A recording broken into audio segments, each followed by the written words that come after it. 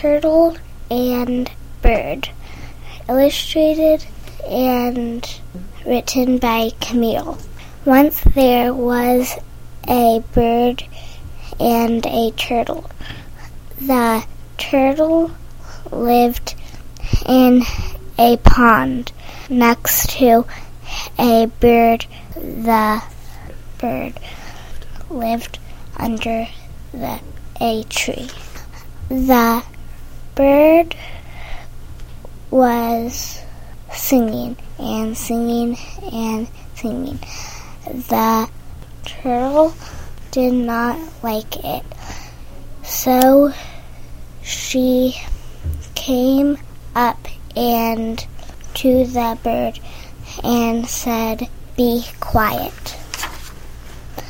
The bird kept on singing.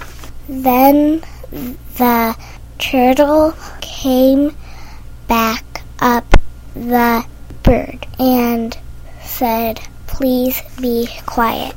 Then the bird hummed instead.